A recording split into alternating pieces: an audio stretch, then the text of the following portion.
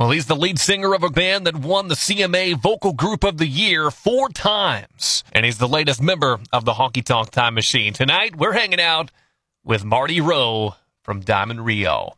Marty, it's very cool of you to take the time and talk with us tonight. We sure appreciate it. Good to be with you. Absolutely. Marty and Diamond Rio are coming to Poplar Bluff, Black River Coliseum on Friday night. We're excited for this concert. This will be my first chance to get to come see you after all these years. I've still never seen a Diamond Rio show. What am I in for? Well, fortunately, we're going to play an awful lot of songs that you and a lot of other folks played on the radio, and people seem to enjoy. We've been really blessed the last, my goodness, over 30 years now, almost 31 years since Meet in the Middle, our first single, came out. And to say the least, our lives were slightly different after that. But so we're looking forward to it and have fun. It's the entertainment business, man. After the last couple of years, having a chance to be back out and do what we love and see people out enjoying one another's company, that's I guess I have a renewed perspective on all that. And so we've really enjoyed the last year getting a chance to be back out, and hopefully we'll get to continue that. All those big hits, all those number one songs, chances are you're going to hear most of them come Friday night, right? Absolutely. We aim to please. That's a good thing to do. Again, Black River Coliseum, Poplar Bluff Friday night. How much has the show changed, or have you had to scale back at all since COVID hit? I mean, what's the production going to be like there? The production is exactly what we've always brought, and we bring a little extra just because we like to put on as good a show as we can. But no, we don't. We're not able to do meet and greets and things like that. I guess is one of the things just that seems to be what the halls and everybody wants to do. So we're kind of. They keep us locked up, and let us out for the show and then lock us back up. But I don't think that's for our protection. I think it's for others. Yeah, keeping everybody safe. And, a lot of times you go and see bands, you kind of go and see like a watered-down version of it because bands don't stick together all that often. But Diamond Rio has had the same lineup since, 1989? I mean, you guys have stayed together all these years. We have, yeah. We've been very blessed to all the way through this year. We're just getting started, but don't want to jinx it. But yeah, we like working with one another, and we've always enjoyed the fruits of the labor that all of us put forth in the suffering. The slim times. We had several years there before we had a hit that everybody said we were overnight success, but it was a pretty long night. I want to get into that a little bit because I'm curious. We had Ty Herndon on. It's been a while back, but obviously he was one of those founding members of the group back when you were calling yourselves the Grizzly River Boys. You came along after that, but that was kind of the genesis of it all, I guess. It kind of started at Opryland back in the day, didn't it? That's right. I took Ty's place, but in 1984. But they started in, I think, 82, and Ty, it was called Grizzly River Boys for a second because the show was next to this. They had this new water ride called the Grizzly River Rampage. But they changed that to the Tennessee River Boys, and we operated under that until we got our record deal, and we obviously we wanted to change the name. It was not really it kind of conjured up ideas of a gospel, country gospel band of some sort, or quartet, which is not really what we did, what you know as Diamond Rio now. And so we came upon the name Diamond Rio and with a lot of experimentation and pain and misery that I'm glad I don't have to do anymore. And we really liked the name. Gene Johnson, our mandolin player, high harmony singer, came up with a pretty cool logo, and we were ready to go with that. So basically the end of 90, we swapped to that name. But the music was pretty much all the same at that point. But, yeah, Ty was there at the beginning, and he left, I think 83 was the last year. Part of 84, he went and did the first or second year of Star Search. Yeah. And he did really well. I think he ended up finishing second. and got a record deal out of that, and kind of went out on his own and did well. So, yeah, no hard feelings, but I came back. I took his place and worked at the park in '85, and then we left the park and starved to death from '86 to '91. So, as a young artist, you got to do what you got to do to get by. And I think I heard before you actually joined Diamond Rio, you were doing Larry Gatlin impersonations at the park. Yeah, and a lot of other folks too. I was in a cast show called Country Music USA. And I had met up with, back then we had the National Network, television network, which was a great breeding ground for lots of great talent that came out of Nashville during that time. And so I was on that TV show several times a year, 10 or 15 times a year, and was with Porter Wagner and then the one of the founding members of the Tennessee River Boys named Danny Beard and another one, Matt Davenport. They either hosted and or were in the house band of some of those shows, and I got to know them. And when Ty left, they came to me and asked me to do that, and I was excited to do it. And I knew that they had aspirations to get a record deal and try to move on from the park, and that meant that we did a lot of original things and wrote, and we went through 2 or 3 different producers and got turned down a couple times, and finally I met up with Tim DuBois and my roommate, Monty Powell, and my roommate in college. I got him to produce some stuff on us and that he and I had written together, and Jimmy Olander. And Tim he was a friend of ours, a writer that I sang demos for. He had produced a band called Restless Heart. And so anyway, I got a chance to get to know him, and then he got his chance to be president of a new label, Arista Records, there in Nashville, and he signed us on along with some other folks that did fairly well, like Brooks and Dunn and Alan Jackson, Pam Tillis, we had a good run there. It wasn't a very big label, only about 8 of us to start off with, but we got to come out on that label, and really things never were the same. Those folks ended up doing all right, and you shared producers, obviously, with most, if not all of them. Keith Stegall, who was Alan's producer as well. I heard that he was key in you kind of becoming the lead singer of Diamond Rio, because it wasn't That's right. going to happen that way. Yeah, I wasn't the lead singer when I first came in. I sang high harmony and played mandolin, kind of what Gene's role was. But when Gene came along, I hung the mandolin on the wall, and I'm sure I've touched it since. And I started singing the lower harmony, and then Keith thought that maybe we should try some tracks with me singing on them, and that's what really got some folks interested. And you know how it is; it's all timing and just being at the right place and the right time and being prepared for that, I guess. But Keith played a big role in that part. But the stuff that we did with him didn't end up getting the music didn't get interested, but we changed configuration of the vocals and Dana Williams came along there in '89 and really rounded out the vocal sound that we have. Gene and he both being from a bluegrass world, and it just kind of locked in the second that we started singing together. In rehearsals, it was like, okay, this is the missing link. So I'm not sure that Dana would like being called the missing link, but hey, man.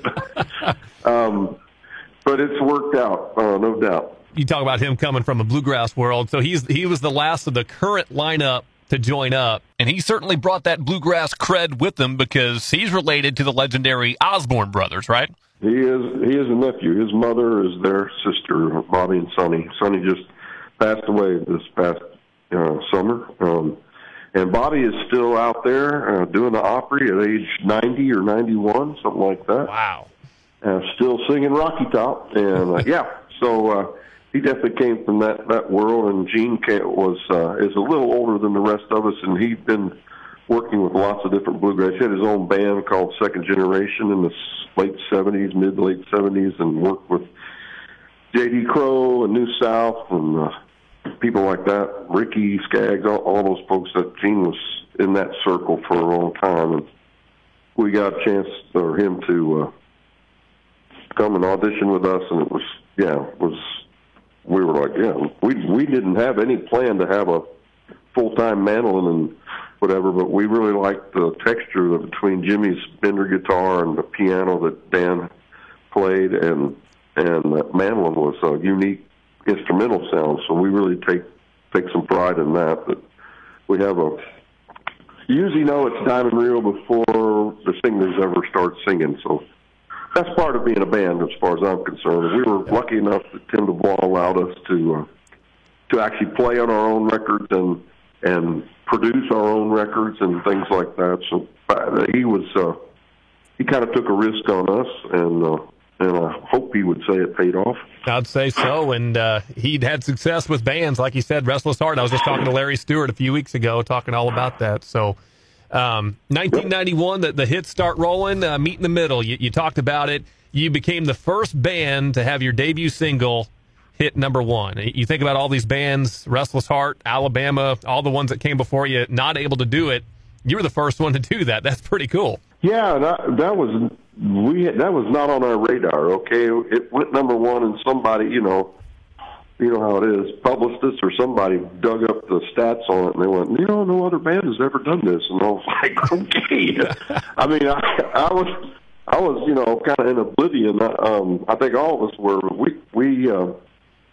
We were just glad. Honestly, when we released it, the talk was, amongst all of us and the label was that, man, if we could get one in the top 20, maybe the top 15 as a first single, we'll be well on our way. And we got into top 10, and then it was at number 4, and they were like, we might go to number 2 this week, and it went from 4 to 1, and then it stayed there like 3 or 4 straight weeks. So, yeah, and we were still, I was still cutting grass. Jimmy and I had a lawn care service. We were trying to figure out how we were going to, pawn those jobs off when we started hitting the road. But, I mean, yeah, the success happens way before the money starts coming in, let me tell you. But hopefully you didn't have to cut grass too much longer after that anyway. Not a whole lot. But I cut my own grass. Yeah. I enjoy it. Yeah. Nobody does it as good as me. That's the other thing I do really well. So obviously then my next question was going to be, you didn't see the success coming for Meet in the Middle. You didn't realize it was going to be that big of a hit when you first heard it, huh? Well, I don't think we ever dreamed that big, and I think our whole career, I can only speak for me, but I don't know that I never remember dreaming about being a member of the Grand Ole Opry, for example. I mean, I didn't know what that meant. I just, getting a chance to play it. When I worked at Opryland, I played the Opry for the first time in 1982. And Porter Wagner, of all people, introduced me, and I was just like, I thought I'd made it, and I was like, wow, check that out. And we had played the Opry quite a bit. They wanted us to come play. We were current. We were having some hits, and we wanted new, fresh talent. And then about 97, Bob Whitaker was the manager of the Opry at the time. He asked us if he told us that they'd like to invite us to be members. And no band, I think the last band that had been asked to be a member was back in the early 80s, which was the Whites, which is Ricky Skaggs' wife and her sister and their dad. And we were like, well, yeah, how do we do that? Just show up on this night and we're going to induct you into the Opry. So that's been, oh my goodness, 25 years ago. Hard to believe.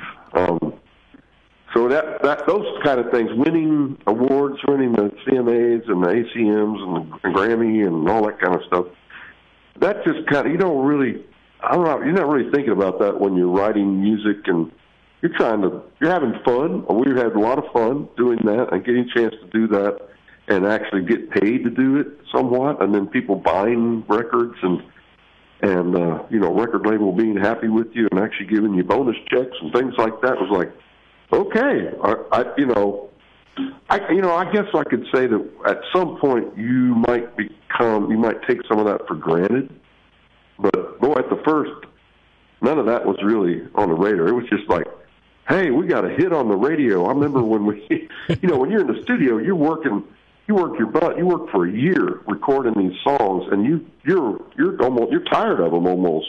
By the time they come out, and they're quote unquote brand new, and you go out and you start playing them, and people singing back to you and know the songs, and that's a great feeling. Still probably my favorite thing to do, which we'll do in Poplar Bluff, hopefully, and people will sing the songs and know them still to this day, and 2 or 3 generations worth, so that's the things that I dreamed about. But, a lot of the other stuff, the accolades and all the things that kind of come with it, getting to go to the White House a couple times, meet the president, whatever. That, it's like, that's not stuff that I dreamed about. I didn't dream that big. Now here we are more than 30 years later, and folks are still singing those songs, and I do want to get into a couple more. Quick note on Porter Wagoner, by the way. He's from not far from Poplar Bluff. He was born in West Plains. Right. He sure is. Yeah, so. I knew that. Yes, he is. But he was an interesting guy. He was very dedicated to helping new young talent. He really was. Porter, he's like any human being. He wasn't perfect, and he was a hoot. We used to fish in tournaments. I'll fish against him. He had a buddy, and and Monty Powell and we'd get in these fishing tournaments, at night, go from like 7 to midnight, and Porter would win a lot, and Monty and I are pretty good fishermen, and we might have accused him of cheating a couple times. And that was before he even knew who I was. I never brought that up to him. That's good. But yeah, he was a good friend to me. That's for sure. Well, let's get into some more of these songs. I wanted to ask you about In a Week or Two. I've always loved that song. Came off your second album in 1992. That's definitely the next one I wanted to ask you about. What do you remember about recording In a Week or Two and the reaction from it? When we first heard that song, it was one of, we'd had a system, since there's 6 guys, we had to go with majority rules, or we'd never get anything done. It couldn't be unanimous. So usually when we listen to the demos for the first time, we got to this system where we call it, you give the song the finger, and it's not the one you're thinking about. But you put up your index finger to push the fast forward button, and if 4 of them came up, boom, it was gone. If no fingers came up, or only 2 or 3 came up, we listened to it through, and it got put in a different pile, and we would re-listen to it. And I remember it getting a unanimous vote, and which meant that more likely we were definitely going to go in the studio and track it, and at least try to make it our own, and that's what we always tried to do. And it was, that one really, my memory of it came off pretty easy. And it was kind of a no-brainer, and it's just a great song. And so you're just hoping that somebody else doesn't put it out before you do. Was that a possibility with that song? Was there somebody else looking at it? There is a system, or there was anyway. I don't know if it still exists or not, but there was a system of honor where if you a recording act on a major label and you put a song on hold, then the publishers would not pitch it to anyone else and wouldn't let anyone else have it on hold. But then you deal with sometimes the writer gets a record deal also, and they want the song back. Yeah. Which we have said, okay. It's a community of people that I believe James House was a writer on that, and he was working on a deal or something, but he never asked for the song back. He's like, no, because I remember having that conversation now that you bring it up, and he's like, no way. He said, man, you guys will have a bigger hit on it than me. I'm just trying to break in here as an artist. And he saw that there were more dollar signs if he let Diamond Rio do it, I guess. Yeah. That's a good way to look at it. You guys were having good success with lead singles off of albums, because the lead single off the next one was Love a Little Stronger, and that was the title track, and that'd be the next one that I'd kind of like to hear about. Yeah, absolutely. Same kind of deal. I mean, it's interesting. The ones that were definitely went to number one, we had, depending on what chart you're looking at, we had 9 or 10 of them. R&R was kind of the chart we looked at. Billboard was going through a big transition during the 90s, how they monitored music, so they weren't in very many markets. But or so they told us. But anyhow, we that one, once again, loved the chorus on that song. We made and I can't remember what we did. Jimmy, there was something to do with the bridge or whatever which we were guilty of doing sometimes. We would rewrite. We did that on Meet in the Middle. There was no bridge to Meet in the Middle, and we wrote that. But we never did ask for credit for it. Didn't seem like the right thing to do. Probably should have, but whatever. But we did some work on that, and felt like it made it even better. Just a little B section there of the chorus, and Babe, I love to see, and Meet in the Middle, Babe, I love the way we work it out. But, that's what love's all about. Yeah, I take credit for that. Same thing with Love a Little Stronger, but we knew the chorus was a hit, and so at that point it's up to you not to mess it up, pretty much. And don't think we did. Had a lot of fun with that video.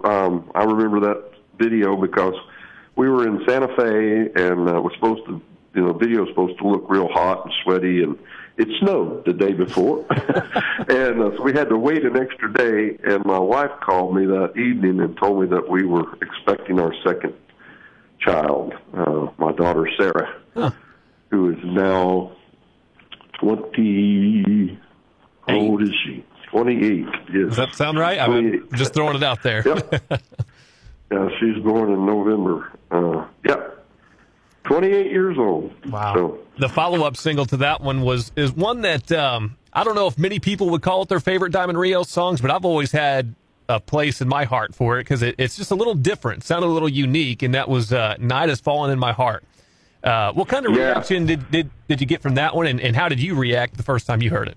Well, that demo, I'm trying to remember the writer on that because we cut another song. He's very recluse guy, and he made these demos all by himself on this really antiquated equipment, and it was great. But it was incredibly quirky, and most people who listened to it didn't get it.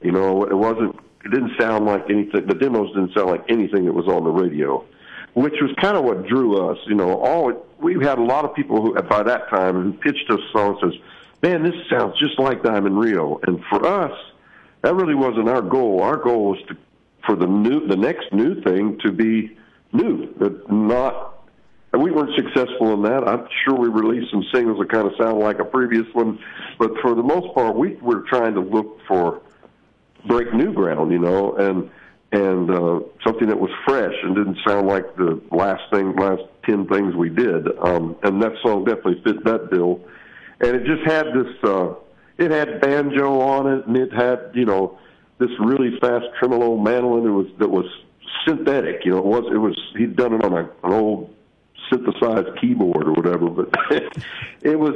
And we did our best to try to mimic a lot of what he did. So it is a little quirky, but love that chorus, love that song. It didn't go number one or anything, but it was an impactful single. We watched when we released a single and it climbed up the chart.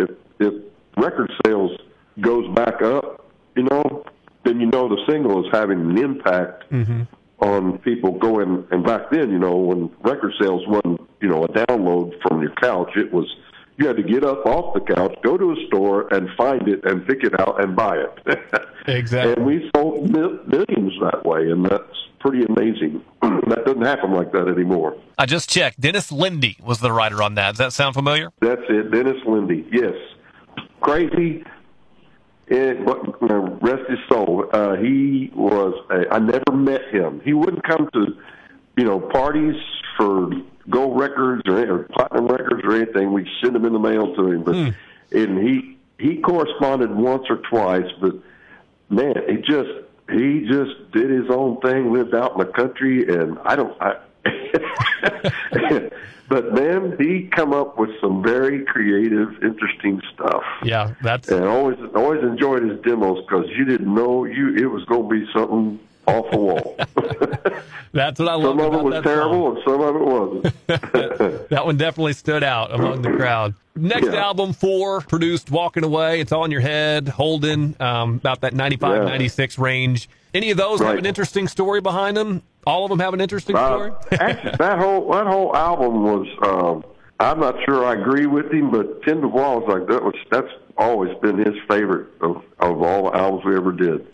The whole industry was going through a little bit different time, but it was not, the sales-wise, it did, it was a goal, I don't know, sold 6 or 7, it did go platinum, boo-hoo. But so at the time, I guess we were, dissatisfied with it. But, man, had a great, I think top to bottom was probably some of the better recordings that we made, but might have been a little slick for some people's taste. I don't know, but Holden is probably still one of my favorite tunes that we do. We do that in the show. What else was on there? Walking Away, It's On Your Head. Yeah, we do all that stuff. All in Your Head, that was a blast. Now, that was a stretch. Yeah. We had people in certain parts of the country, I won't mention, that, where Pentecostal religion, which they handle snakes to this day and stuff, the radio stations felt like they would take issue with it, and I was like, well, it's saying exactly what they preach. I mean, I grew up with some of those folks, literally, in southern Ohio, and great people. Man, I mean, that's their belief, but it was written, Van Stevenson, I don't know if you remember Van, he was in Black Hawk. Yeah. He's passed away. He is a writer on him and Dave Robbins, and Van, in his early days growing up, he was a preacher. As a kid, he was a child prodigy preacher, 13, 14, 15 years old, preaching, that fire and brimstone stuff. And he wrote that from heart, from how he grew up. And I knew people. My grandfather, who was a coal miner, he didn't believe we walked on the moon. He thought it was a bunch of baloney. They made that out in California somewhere. I mean, and I think there's still people to this day that think that. So, I thought it spoke to a lot of folks out there, and it did really well. It went 15 in the charts. We got a chance to do a video. Great shoot, great video. Probably one of the, if not the best video we've done. Had Martin Sheen in it, and took us 3 days to do it. And it was like a movie. It was a blast to be a part of that. I was in it very little, but it was awesome. And it went to like 15. But there are a few. The reason it didn't go further, it had lots of impact. We sold a lot of records on that single. We do that in our show every night. I always loved it, the content in it, but I think reacted just how catchy it was. You made it sound really cool. Well, but but that was we all grew up. We went through that in the '90s, where Elvis was still sightings of Elvis and all, the whole 9 yards, and it was pretty current to some, it was more like a tabloid song.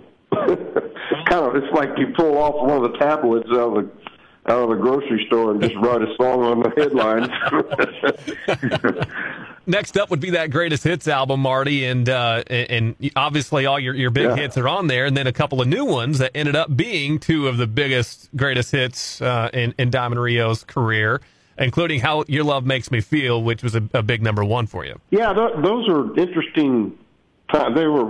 We were always in the mode to do a full album, so we had already been working on several things, and they were like, you owe us a Greatest Hits album, and at this point in your contract, and we were like, okay, so we picked two of the best and put that out there, and kept going to work on what would be the next one following that, but had great success with that stuff. Man, we still do that. That was, I think Jimmy, he didn't care for the first verse. I think it's like, how's it go? I'm no poet and I know it, something like that. Yeah, and I'm no poet and I know it. I don't use $5 words. So, yeah, $5 words. Yeah, something like that. I'm supposed to know all that. If you kicked into it, I'd remember. But we'll be doing that too. But yeah, that's my girls. That goes back to people want to have fun. It's entertainment business.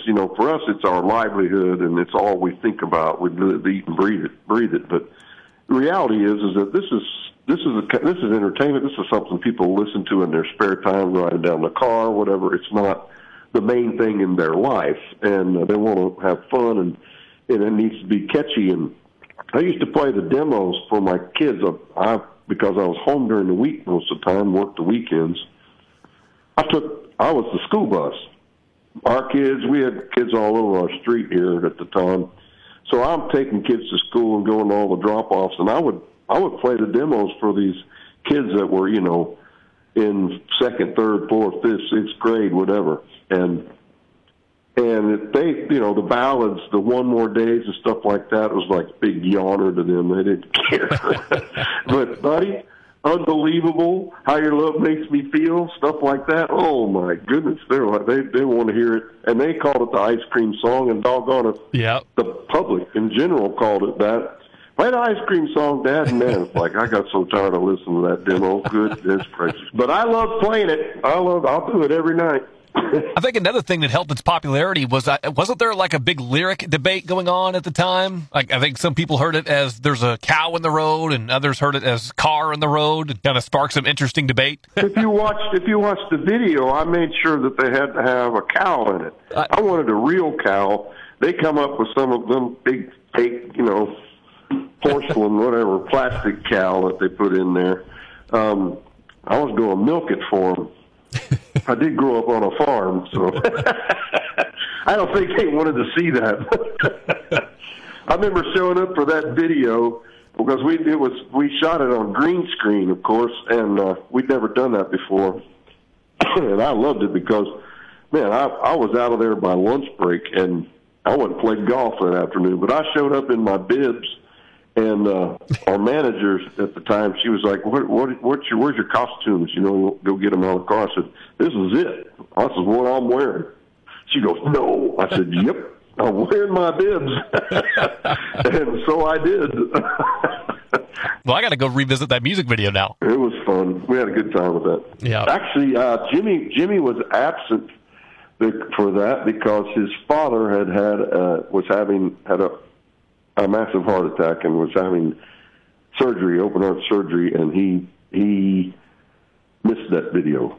And we pay homage to that at the end, where we have 5 of us on a little tricycle, and one is empty. It's kind of our take on the Paul McCartney is dead thing that the Beatles did. Paul is dead. There you go. Jimmy is dead now. His dad pulled out, and Jimmy's fine too. One of your best vocal performances, Marty, I thought, and you are a great vocalist, but on the song "You're Gone," we actually do kind of a sad song segment that I'm going to use this for. I always enjoyed singing along to that one. I always really enjoyed your vocal performance on "You're Gone."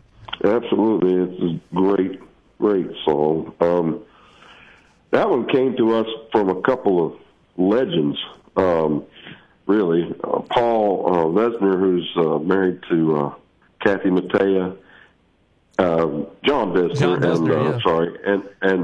and Paul, Williams. Paul Williams. How could I forget that? And we got the opportunity to meet them where we cut it. It wasn't even out yet, but Paul was in town, and we went to lunch with him and John and played the rough of the song. We were almost done with it, but he told the story behind it because he was someone who dealt with substance abuse, and he said, man, I went through several years of my life that I can't remember. And he said, I was with a wonderful lady who stayed with me way longer than anybody should, and finally she had had enough. And he said, I told that story to John one day, and John was talking about, his life and and a person apparently was in his life that he was not the same scenario, but there's nothing bad that came of that person being in my life, except for the fact that they're not in my life anymore, and that's where they came up with that. And great song. Once again, that one got all 6. That did not get any fingers. That song, it was unanimous, and we knew we were going to give it our best effort when we got done with it. We were, yes, very, very pleased with that, and it did well, and you'll hear that next at the show. I'm very glad to hear that. That is one of my all-time favorite songs by anybody, not just Diamond Rio. Some great lyrics in that song. So as we move into the 2000s, 3 more number ones, One More Day, Beautiful Mess, and I Believe. Anything about those 3 songs that stands out in your memory, Marty? Yeah, new house, new cars, all kinds of good stuff. Cha-ching. Man, yes. You know what's interesting? We'd at that point we'd had an awful lot of success, and we were kind of in a groove. It was just what we did for a living. I wouldn't say we necessarily took it for granted, but I guess we had some pretty high expectations on what we put out and what we did, and expected some success anyway out of it. And but we had never had 2 number ones, and Joe Galante had just taken over. Arista had merged BMG and Sony and all. I can't remember how it all came down, but there were mergers going on. And Joe ended up taking over the BMG, which encompassed Arista and CBS, and when Sony, which Sony had bought, and CBS, whatever. And so it was all BMG is a huge German publishing company, and they basically, came in and scooped it all up somehow or another. RCA, not Columbia, but RCA. And Joe was RCA, and Tim was, Arista, whatever. They consolidated, and Tim backed away, and Joe took over. But I told Joe, I said we had never had 2 number ones in a row. This was when we were released, when Beautiful Mess was climbing the charts, and it was, man. When I heard that song, my wife really liked that one. She said, that song's just sexy. And I went, okay. When your wife says anything you do is sexy, you go, yes, that's right. And then we were talking, the next single, I Believe, we had that. We had another great ballad on there that never was a single, but it was a debate between which ones would be, but I Believe became the single, and did it. We had a great time with that video, even though we froze our butts off. But we shot that video on my 20th wedding anniversary downtown, staged this big accident. There were helicopters. It was during drive time. It was not a very busy road, but apparently it was on the radio. They were talking about this accident that happened on James Robertson Parkway, and then they had to come back on and say, that's not an actual accident, it's a video being shot, whatever. Only in L.A. and New York and Nashville would you hear that. But we, it was genuinely cold, let me tell you. But yeah, just love that song and what it had to say about, it really spoke to who we are and some of our beliefs or whatever, and it's nice to put out something that has some real substance to it, and lots of folks. One More Day and that song both, really made a permanent mark in a lot of our fans' lives and helped them through some difficult times and give them a good perspective on things. And so that's a blessing for us to have a part of a song like that. But that's the only time we ever had back-to-back number ones was Beautiful Mess and I Believe. Yep. Believe it or not, it took that long. Now, on the first album, we had 2 number ones and 5 top 5 records, on the first album, but never back-to-back. But who's complaining, man? Can you believe 20 years has gone by since 2002? It's crazy how time's flying. Yeah, I know. Any Diamond Rio fan knows also, Marty, that you guys can be found on some key tribute albums to some major artists over the years, like the Eagles. You were on the Common Thread album. Keith Whitley. You did 10 Feet Away on the tribute to Keith Whitley, and then the Merle Haggard tribute with Working Man Blues. Obviously, those were three key figures for you guys and influences, or you probably wouldn't have done the project. Right. Yeah, for sure. But yeah, the common thread thing was interesting because we had on the album prior to, and I think maybe Tim already had gotten wind that Don Henley was wanting to do a project with some country artists, and Arista was probably going to get the contract anyway. But we didn't know anything of that. But we were wanting to cut an Eagles song for the next album because the Eagles stuff was something that really influenced a lot of the guys in the band, and that we were actually, and it fit what was going on in country radio at the time. You know, the Eagles 70s, you know, rock and roll would be considered country for the most part, or maybe not even country anymore. You know, might be too country. Which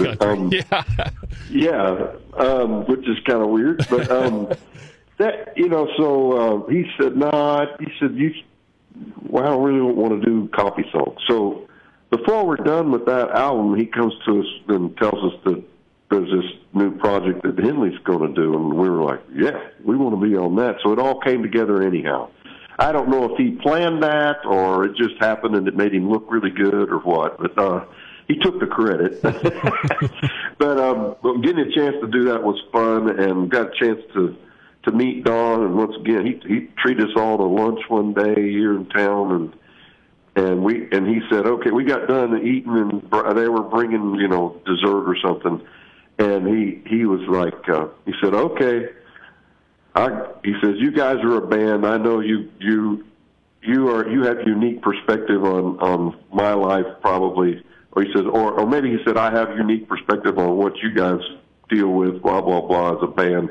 He said, any question you want to ask it. And we were like, it got dead quiet for a second. Because him and, you know, oh gosh, other boy, God rest his soul, Glenn Fry. that were Glenn, that had kind of fussed and fought off and on for years. I think they were not speaking to one another at the time, but it took about maybe 5 seconds, and here they come, man.